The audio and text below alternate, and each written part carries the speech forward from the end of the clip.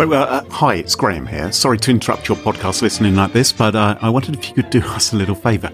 I haven't told Carole I'm going to do this, and frankly, I'm not sure she's going to find out. Let's maybe keep it that way, shall we? I don't think she listens to the podcast, so she won't hear that I've tacked this onto the beginning. But the European Security Blogger Awards, they're about to happen, and Smashing Security has been nominated in a couple of categories. Huzzah, huzzah! You can vote in the awards for your favourite security blogs and security podcasts, hint, hint. But you've only got a few days before the voting closes, so do it today. Do it now. Hit pause. Oh, not before I've told you the URL. It's smashingsecurity.com/vote. That will redirect you through magic to the voting form. And, well, hey, made the best podcast co-hosted for the last 6 or so years by a Brit and a Canadian win. Yeah, over to you. smashingsecurity.com/vote. Thank you very much. We love you all, at least the people who vote for us. But for now, back to your normal service. And sorry about this interruption.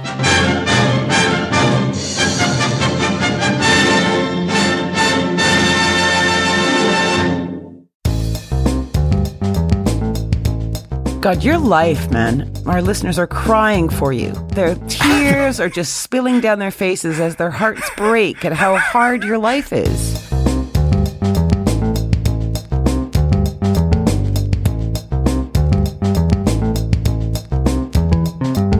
Smashing Security, episode 344. What's cooking at Booking.com, and a podcast built by AI, with Carole Theriault and Graham Cluley.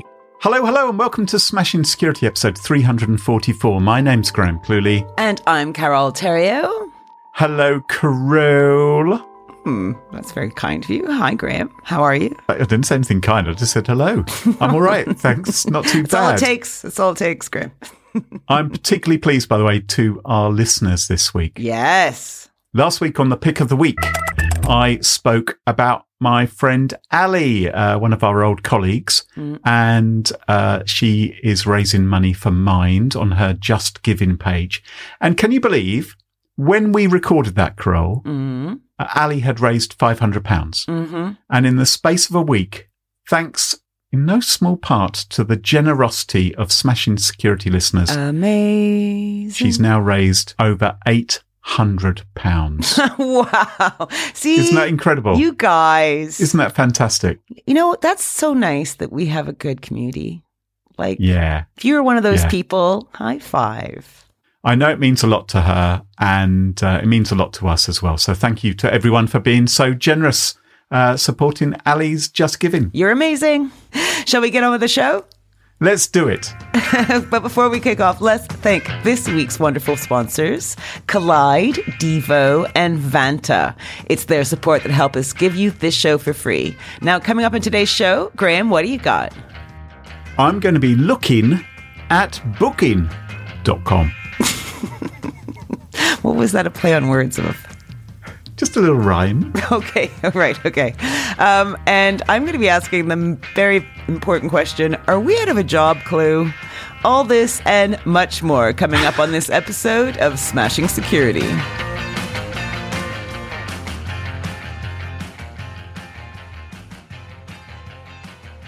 Now, chum.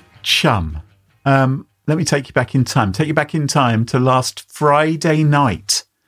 I was at home with my partner, and we had to, we were going to do a bit of cooking, right? And she said, "What do you fancy eating?" I said, "I don't know. What do you reckon?" Did you say hamburger-filled pizza crust pizza? No, Have you seen that? Never. It's fucking unbelievable. Jesus. Well, hang on. Well, you stuff hamburgers into the crust. Yes. It's so gross. Of pizzas. I think it's from Domino's or Papa John's or one of these. But yeah, you have like these burgers. There's like 12 burgers around in your crust. What? Yes. So then, like tiny burgers. Like what are those things called? Americans who are listening are yelling at me, right? You're yelling a right now. burglet. Yeah, the burglet, the little, you get them on a plate. You get 5 of them. Yep. I'm waiting for the emails and the tweets. Anyway, we came up with an idea, which was ratatouille.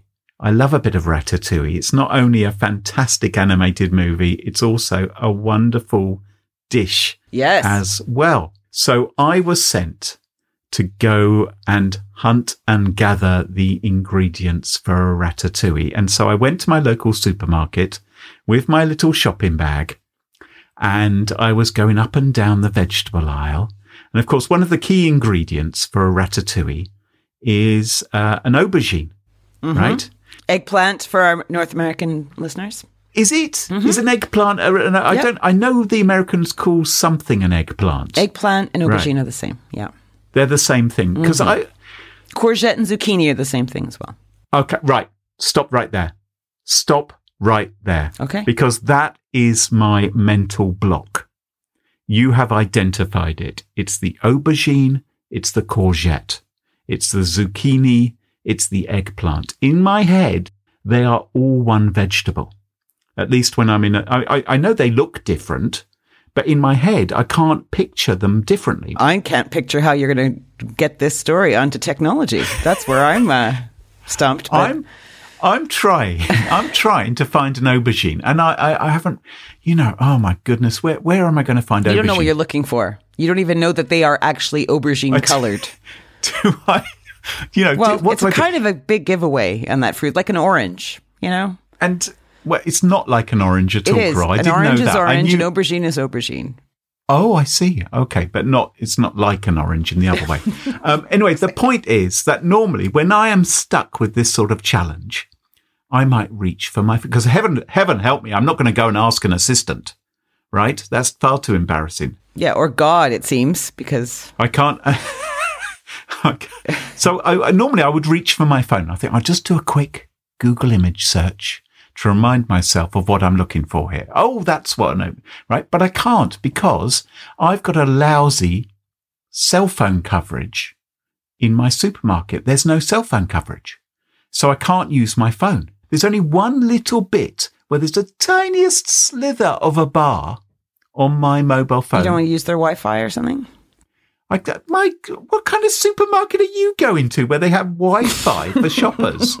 They want people buying things, not playing Candy Crush. What do you like? No, they don't have Wi-Fi. God, where do you live? Anyway, so if I'm by the tills, there's a slightest slither of cell phone coverage, just a tiny little iggly bit, a bit like you're in the middle of Alaska. That's the kind. Imagine that. Imagine you're halfway. Yeah, it's not that hard. I'm with you. Yep. Anyway, right. Okay. So I head over there thinking, maybe I'll be able to just see, if I get there. And at that point, my watch, right? I've got a smartwatch. Of course you do. It gives me a little notification. Do you have smart earrings as well? I don't have I don't have just anything like that. Just have a watch, which normally reminds me of my calendar where I'm supposed to be. Am I recording a podcast at 3:00 or 4:00 today? That kind of thing. And it pops up and I take a look at it and it is a notification from the Booking.com app, right? Which is the online travel agency where you can book your hotel. So you have the app installed on your phone and it pings you. Well, it came up on my watch. Oh, which right. I didn't even know. I'd never seen anything like that before, right? But I think it's because I had the app on my phone, it synced up with my watch. And so I got the notification on my watch that Booking.com says there's a message for you. And I'm thinking, oh, well, I do have an upcoming hotel trip, right? Because I'm doing a talk in London in November and I had to book a hotel and it was a real pain. And for one reason or another, I had to use Booking.com, which I don't normally use. And I installed the Booking.com app onto my phone, blah, blah, blah, did it do this and yada, yada, yada, etc., etc. And I booked it as normal and I got a notification at the time of booking from the hotel saying, thank you very much, Mr. Cluley. We have booked you in and all this stuff. And there was this little messaging facility so I could chit chat back and forth with the hotel if I wanted to, saying, can you make sure that, my pajamas are creased or whatever it is that I want done. I never use that thing, ever. Right. It's like, how can I help you, sir? Not a bot. That kind of thing. But it's actually a communication from the hotel. So this is a way for the hotel to talk to me without sending me an email, which is kind of good because that's all happening inside the Booking.com app. Right. Rather than via email. Right. Because if it did come via email, you might think, what is this? Is this some kind of phishing email, right? Mm-hmm. But if it's coming from inside the Booking.com app, you think, well, I have booked this via Booking.com, therefore I get a message from Booking.com. Anyway, so I'm by the tills, and it's gone bloop, and I think, oh, what's this about? So I take a look, and it says to me, hello, dear Graham Cluley. It says, we regret to inform you that your booking may be cancelled as your card has not been automatically verified. And I think, oh, my goodness. They say, we're going to have to recheck the card and we're going to have to reserve some funds, but don't worry because they'll be automatically refunded if there's no problem. You have to do this within 12 hours, it says, or the reservation will be automatically cancelled. And you're like, oh, FFS. Just want my hotel room. I've already sorted it out, I thought. I just want an aubergine. Right? I just want an aubergine. And it includes a link. And the link goes to booking.com-ID 334112.com/P/965664712.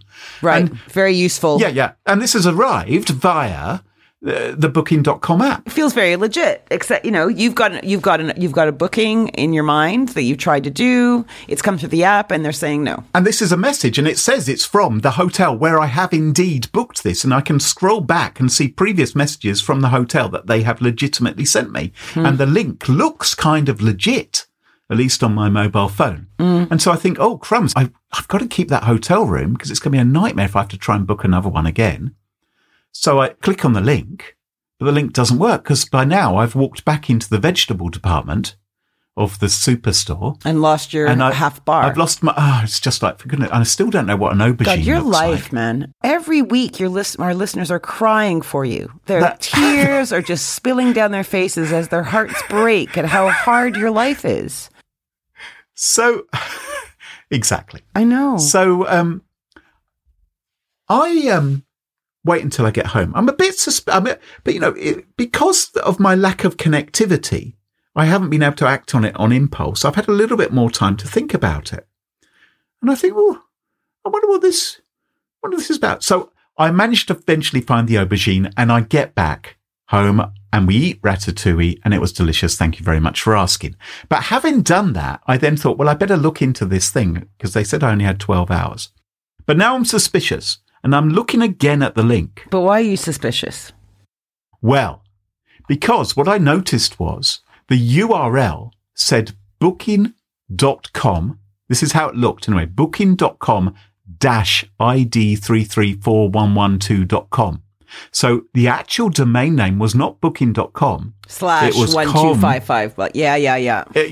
It was com-ID334112.com. But the way it appeared on just casually looking at it and in the context of inside the booking.com app, it looks like it was a legitimate link.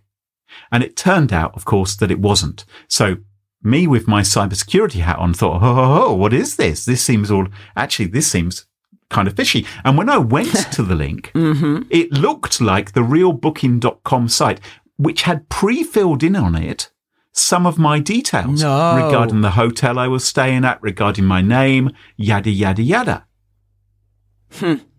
So I thought, I wonder how the bad guys have done this.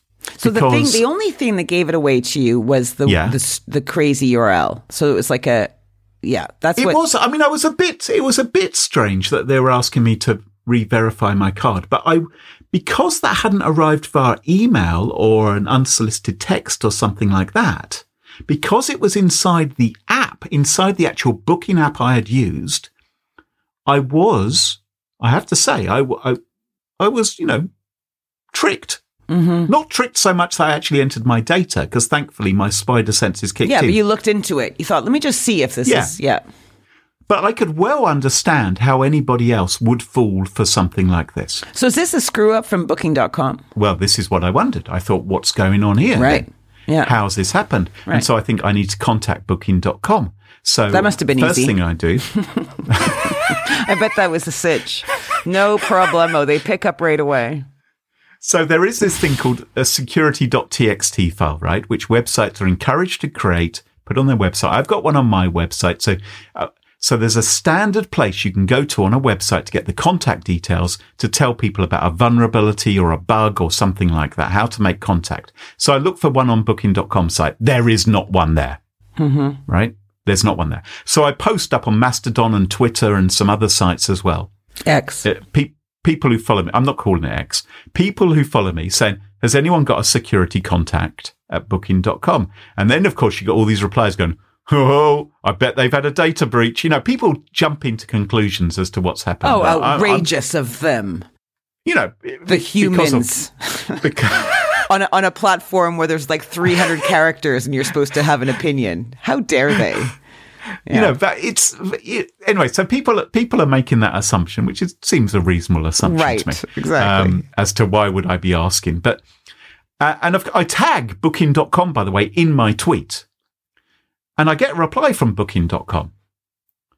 Not the real booking.com, of course. I get a reply from a fake booking.com on Twitter. And trust me, I found out since that there are numerous ones because they've been tweeting me ever since, trying to help with my booking.com issues. So it's a freaking... I'm reaching out on LinkedIn as well, trying to find security contacts in my network, and I find a couple. I do eventually get a reply from one of them who tells me basically to bog off. Do you know, why not just call a hotel directly from now on? There's wonderful people, concierges that are there to help you and just go, hello, I would like to book a room. Eventually, I get an email address, the security team at booking.com. Okay, so I email them. I give them the details. I give them screenshots. Say, hey, this seems pretty serious. I imagine if this is happening to me, it's happening to other people as well. I still haven't heard anything back from booking.com. However, yesterday, booking.com sent an email to its customers saying that they have had reports of potentially fraudulent behavior in people pretending to be booking.com or hotel owners. And they sent out this piece of advice. Now, I'm not going to go into all the details. You can read on my website exactly what they wrote because I've got some issues with what they wrote as well and how they perhaps haven't described this quite correctly. Or apologized. Yeah. My suspicion... Yeah. And you know, how come only the fraudulent booking.coms are actually the people getting back to me? But I have since been approached by other people who've had the same experience. It appears this has been going on since at least September. So this has been going on for some weeks with other people seeing exactly the same thing. It's still going on. It may be that the hotels themselves have been phished and someone is logging in with their booking.com account to answer their future guests and to trick them into thinking. That's interesting. Yeah. Yeah. So I think that's how it's happening. But basically my message, I suppose, is these scams don't always come via email. They don't always come via SMS, and don't be tricked, as I almost was, into believing something just because it comes within what you believe is the safe harbor of an actual app, which you have used to make the booking in the first place, because it could be it's been compromised. Yeah, it's not fair. I mean, how can people do that? I'm wondering whether we should say, hey, if you work in the hospitality industry and use booking.com, I don't know, maybe it's a good time to change password, just see what happens. Absolutely. And if I don't know if two-factor authentication is available with those accounts, but if it is, turn it on. Yeah. You know, the problem I bet is that there's going to be multiple people having access to it to manage it. And somehow the technology industry has not figured out a way to have So you are right. When you've got a team of people logging into the same account, then two-factor authentication can be a bit of a pain. What I've experienced is if you use a good password manager, you can now get the password manager to generate the time-sensitive one-time password. And if you're sharing those details inside your password manager in a secure way, they can also access the two-factor token as well. That's a super good point. In order to enter it. Yeah. So maybe another reason to get a good password manager inside your organization. Yeah. Oh, loads of good advice. Anyways, Ratatouille. Great. Love it. Great. Now you know what an aubergine is. Don't ever use the emoji, though, unless in an iMessage. I think I'm more of a chipolata man. Right. If I'm lucky. With a good wind behind me. Carole, quickly, moving on. What have you got for us this week? Graham, I don't even know how long it's been. 5 years, almost 350 episodes worth. We've been creating this award-winning podcast. It's actually longer than that. Do you know our first episode was in December 2016? We are coming up to our 7th birthday. Jesus God. Oh, God. I think. Is that not right? I have no idea. I think that's correct. That's a long time, Graham. It's called the 7-year itch, correct? Yeah. Is it fair in saying that we can boast about 10 million downloads or listens? Is that about right? Oh, I haven't been keeping count, but yeah, it's something like that, yeah. It's pretty impressive, you know? More than 1 million a year. Anyway, I thought we could work out roughly how many hours we have spent so far on Smashing Security, just for fun. Okay, so I've done a little breakdown. You just correct my numbers here and see what I think. So I'd say each show on average is about 45 minutes long, because sometimes we have featured interviews and all that, and they're longer. Yeah. And I would say it takes me on average about 2 hours to prep for the show, to get the story, write it up, etc. Okay, so combined, I guess we come up to about 2 hours, 8 minutes, I suppose. Yeah. So you only do 8 minutes, right? About I think it's obvious, isn't it? Come. And then in the editing side, Oh. and all that stuff, reviewing, listening to your half, you listen to my half, all the stuff, I would say that's about 4 hours on average for me. Yeah, I think it's probably a bit more for me. Yeah, you probably have 5. Yeah. Okay, so we add all that up. We've got 9, 10, 11, basically 12 hours, right? Yeah, we've wasted a large chunk of our lives doing this, yeah. 12 hours times 2, because 12 hours for me, 12 hours for you each week. Yes. 24 times 345. You could do the calculator, because I'm doing the story. Oh, okay. It's actually episode 344 today, I think. There we go. Yeah, don't exaggerate our numbers. So I've got 24 times 344. Yeah. Okay. So that is 8,256 hours. Jesus. Okay. Doesn't Malcolm Gladwell say you get good at something after 10,000 hours? If we were a two-headed beast, Graham, we're almost there. Divide that by 24 just to get a number of days. 24-hour days that we've been doing this stuff. Divided by 24. 385. 385 24-hour days. So for more than an entire year, no sleep. No going to the loo. No going to the loo. Well, let's take your phone and do some editing. No eating ratatouille. Yeah. It's a lot of time. It is a lot of time. That's a lot of time. Listeners, I'm not trying to say poor us, right? We have amazing, wonderful sponsors that help make this all worthwhile, and they're great, and thank you, and our Patreon supporters and everybody. But imagine, Graham, if we could just sit on our cute little tushes and get someone else to do all the work for us virtually for free, right? There'd be a lot more profit at the end of that. We'd be quids in. That would be wonderful. Eat our cake and... What's that expression, get your cake and eat it too? I've never understood that. Yeah. Why would you want a cake and not eat it? Anyway. Worry not, Graham, because get ready, because we found a podcast that has been entirely AI generated, or so Develop AI claim. Right. This is a company that reports on AI in Africa, trains African journalists to code, to work with AI tools. And I'm guessing this was a bit of a PR stunt to get some eyeballs. And it worked, because look at me today, right? I'm talking about it. I looked into this, right? And I wanted to see what the plan was. And they wanted to get a working script that would spit out a complete 10-minute podcast episode recounting the daily news, in this case from Johannesburg, where he's based, in a discussion format between 3 trained imaginary voices. Oh, so it's not just coming up with a script. It's actually then got AI bots reading it. Yep. Basically, I'm giving you the highlights of his article. The link is in the show notes if you want to read more about it. Guy's name is Paul McNaley. Paul has a dream. He has a dream, he writes. He says he has a dream of building an application that could produce a podcast episode from scratch without even needing to record a human voice. That was the big plan. Right. So he said he spoke with ChatGPT a lot, and he used Google Colab to pull a script together.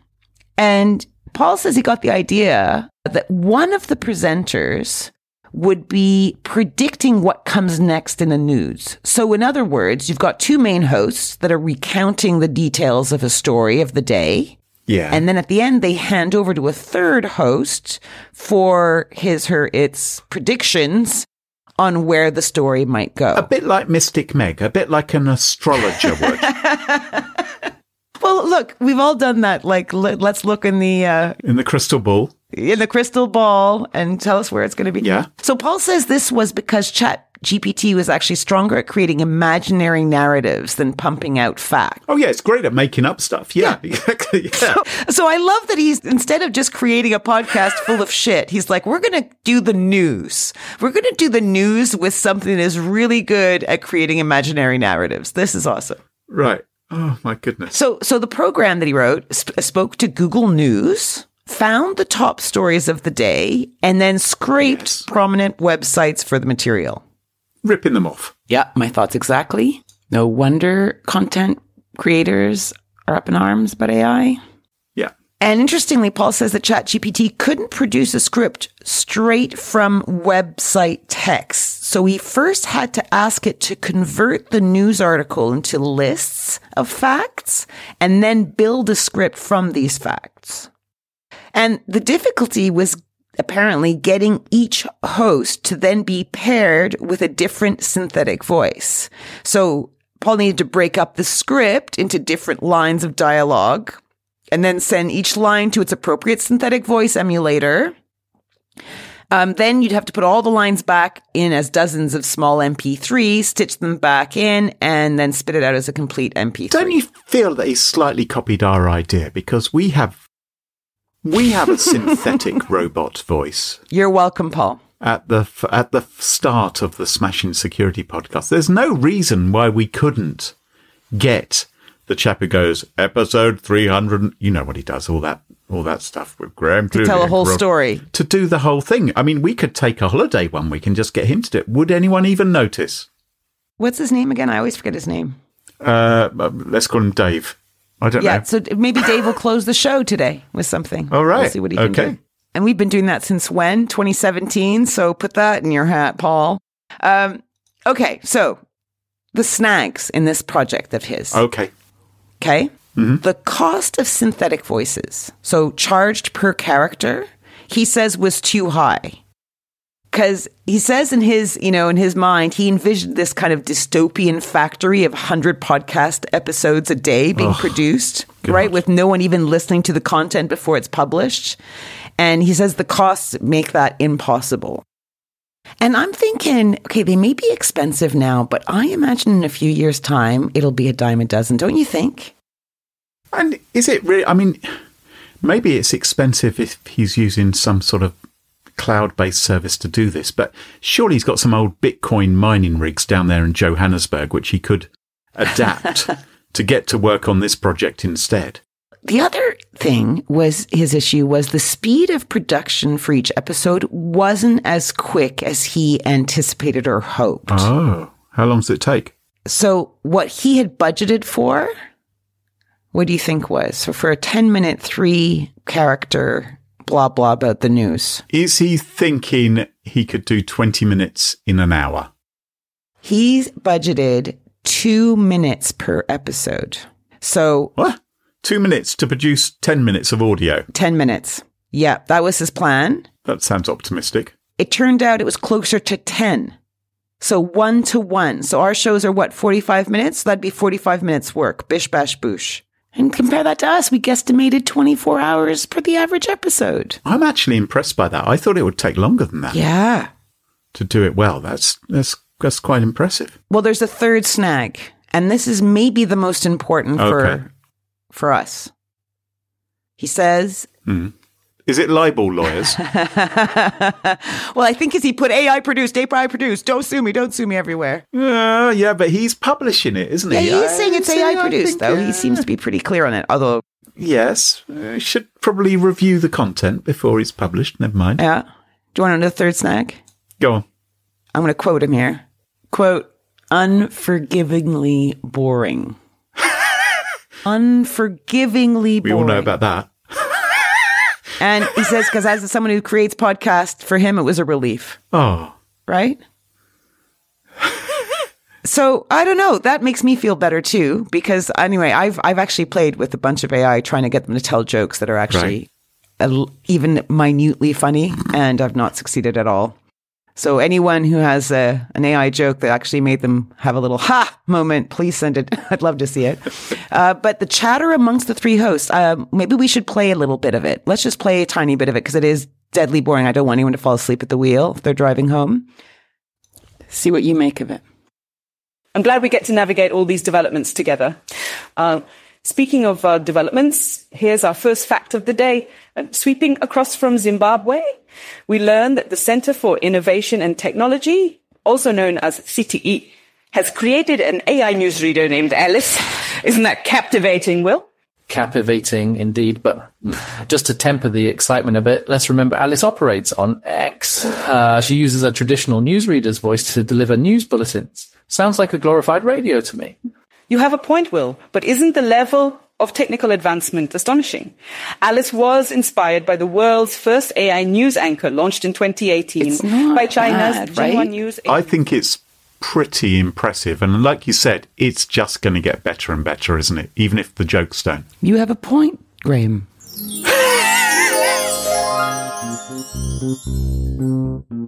Thank you to Smashing Security sponsors Vanta, where you can shortcut compliance without shortchanging security. Expand the scope of your security program with Vanta's market-leading compliance automation. Vanta's 5,000 plus global customers report saving over 300 hours in manual work and up to 85% of cost for SOC 2, ISO 27001, HIPAA, GDPR, custom frameworks, and more. And with Vanta's 200 plus integrations, you can easily monitor and secure the tools your business relies on. From the most in-demand frameworks to third-party risk management and security questionnaires, Vanta gives SaaS businesses of all sizes one place to manage risk and prove security in real time. As a special bonus, Smashing Security listeners get a whopping 20% off Vanta. Just go to vanta.com/smashing. That's VANTA.com/smashing.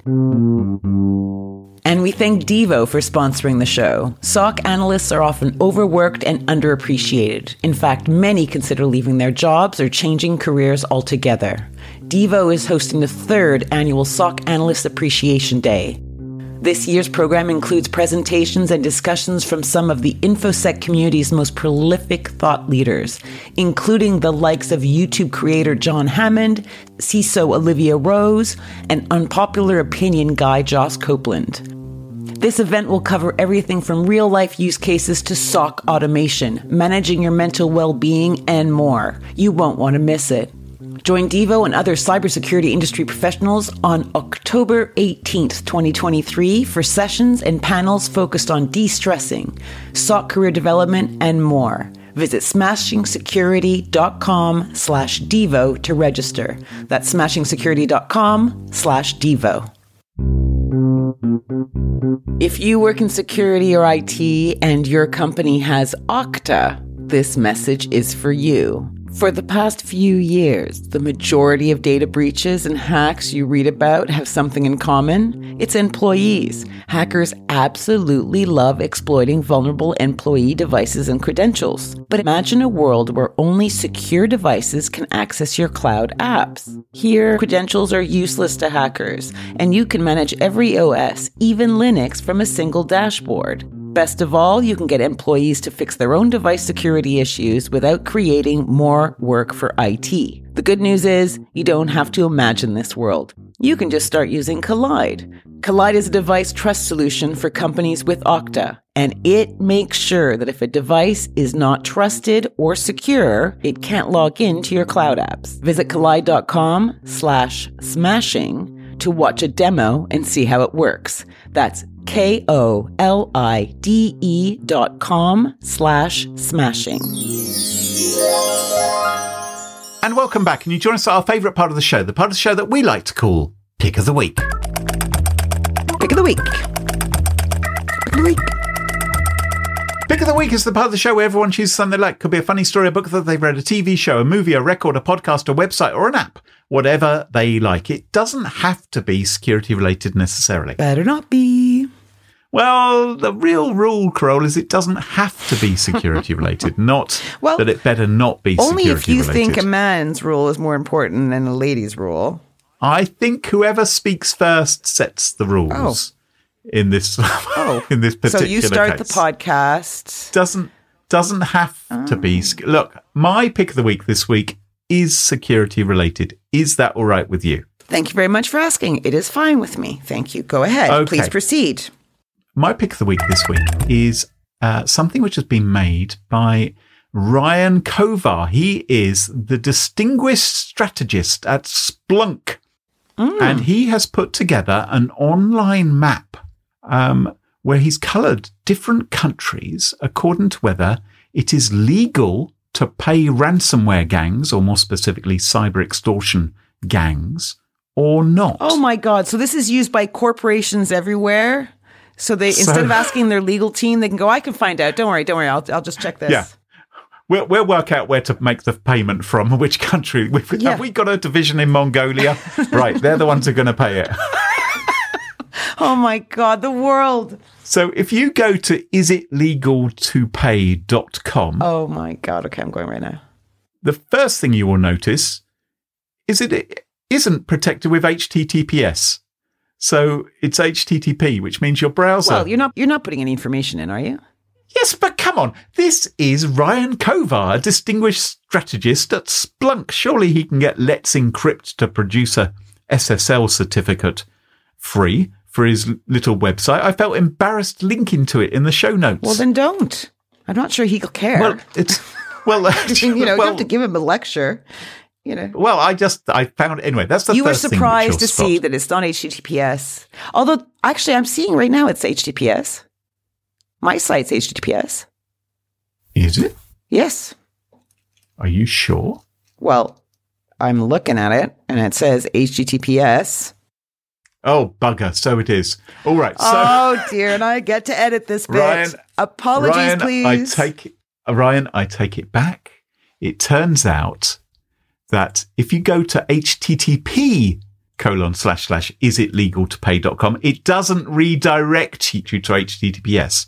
But if you go to HTTPS, it does. So okay, so he's just got a tiny little nigglette. No problem. Right. So I've made a big thing about this. Yep, like the aubergine. Very important. Ryan now hates me. Just exactly the same thing. Now, what you see there on the map, Carole, is probably lots of countries which aren't filled in with a colour. Yep. Because he doesn't yet know what the situation is in Kazakhstan. He doesn't have information on that, for instance, or what the information is in the Sudan. So he's building out the database. Yeah. Exactly. And you can contribute to this via a GitHub page. It's linked to from the site. Because some countries do say it's a bad idea to pay ransomware gangs because you could be funding terrorism. Others simply say, no, you cannot, full stop, do it. The only place marked in red at the moment where you definitely cannot pay your ransomware is in North Carolina, where apparently state agencies and local government are prohibited by law for paying ransomware demands. In some other places, you have to report it. But I think this is kind of interesting, and I think it will grow over time. Canada, do what you like. UK, do what you like. Yeah, France, do what you like. Australia, do what you like. South Africa, do what you like. Although, if you click on some of these countries, you will find a little bit more granularity. So they may say, although it's not illegal, it's strongly discouraged, or you have to, in some places, there may be additional rules. There's certain criminal code. What the website says is, look, I'm not a lawyer. I'm not Judge Judy. Do not take this website. If you are thinking of paying a ransom demand, go and consult proper legal advice regarding whether what you're doing is right or not, because otherwise you could end up in a bit of a pickle. I'm just having fun while I have, cereal. Yeah. So one other thing, Carole, which ties in with your story just now, is I went to the about page for isitlegaltopay.com, and it says that the entire website was written with ChatGPT. So the data's being collected, outsourced from the, people are contributing the data, but the actual website is written by AI, which might explain, if you do go to the About page, it sort of glows in this menacing green. It pulsates a bit like a giant maggot, which has been infected by some sort of mutation, some sort of. But anyway, but that might be ChatGPT which has chosen that. But anyway, isitlegaltopay.com is my pick of the week. All right. Nice work, Ryan. And remember to use HTTPS. Such a bobo.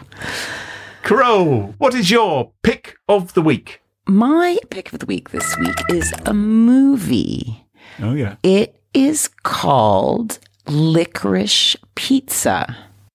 It was created by the creator of Boogie Nights and Magnolia, Paul Thomas Anderson. Oh, yes. And it came out last year, November 21, but I really think it's destined to be a cult classic of its genre, the coming-of-age movie. I saw it last night. So I got it on BBC iPlayer, where it's available at the moment. And it kind of underscores the sweet pleasures, but also the nasty, heart-wrenching pains associated with infatuation at a tender age. Ah. So we're in 1973, and you have this 15-year-old kid, and he reminded me a bit of you, Graham. Is this the character of Gary I'm looking up right now? Yeah. Yeah, I can. There is a physical resemblance. No, not about looks. No, not about looks.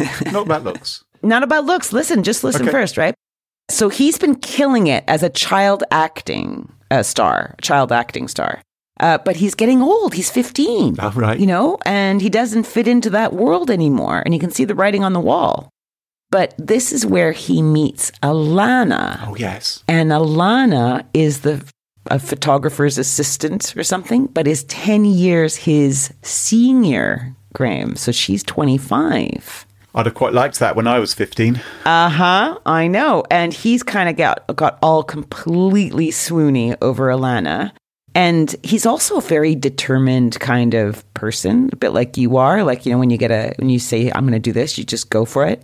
So rather than wallow or fight back about his acting career, he changes tacks completely and embarks on a little venture, flogging waterbed mattresses. And it's crazy. And he's got charisma and charm, which means like his mates and siblings are all involved in his, in his venture as he navigates the world of marketing and buying and selling for the first time with all these adults around. Uh-huh. And then there's more ventures that happen when there's a bill that's reversed. He seizes the opportunity to capitalize, right, to be the first person in town to offer a specific type of service. And so we have this like zany, determined, savvy kid, and she's kind of curious about him, but kind of can't believe he's 15, but just is also kind of intoxicated by him because he's kind of fascinating. That's a little bit awkward feeling, though, if she's 25, if she's... Well, that's kind of my issues. Yeah. They called it puppy love, but a mature one. Mm. And I'm like, I don't know, if the roles were reversed... And this was a 25-year-old guy and a 15-year-old girl who was completely obsessed with him. So, but they don't deal with that at all. And none of the reviews that I saw dealt with it. So I found that interesting because it is like there's no sex scene or anything in it, but there is like deep, tender love that happens. So make of it what you will. It's quite beautifully written. It's got a really nice cadence, and it really gets that feeling, of if you're my age and thinking back to the days when you went through this, you can go, oh, I remember. But if you're in it, I'm sick. You're just sick. Your tummy's constantly going crazy. You're wondering when they're going to call, are they ghosting you, and all that stuff. So that's my movie. So it's Licorice Pizza.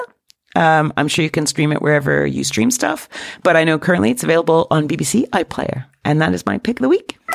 I've just been looking at according to what I'm reading here, you can't stream it anywhere at the moment. So maybe BBC iPlayer is the place for now. I guess you can pay for it on somewhere like Amazon Prime Video. So, but you can't stream it for free at the moment. Anyway, he's made some other good movies, hasn't he, Paul Thomas Anderson?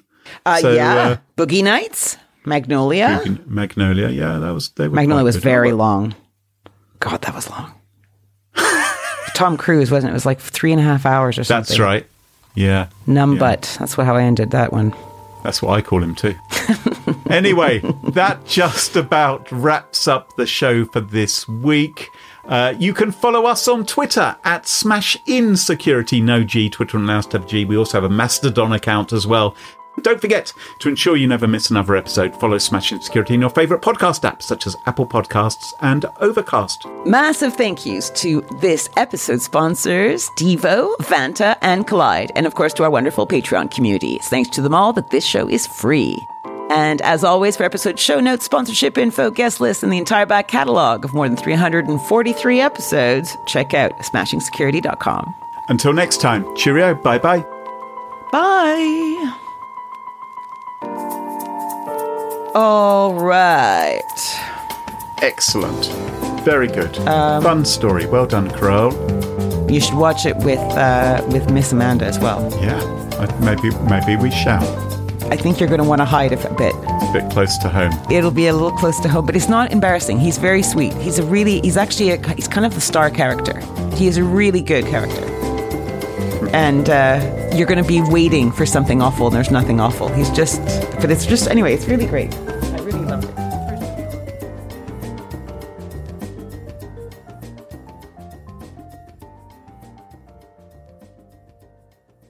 Here's a cybersecurity joke that uses AI. Why did the AI cross the road to get to the other side of the firewall? Ha ha ha. I hope that made you chuckle.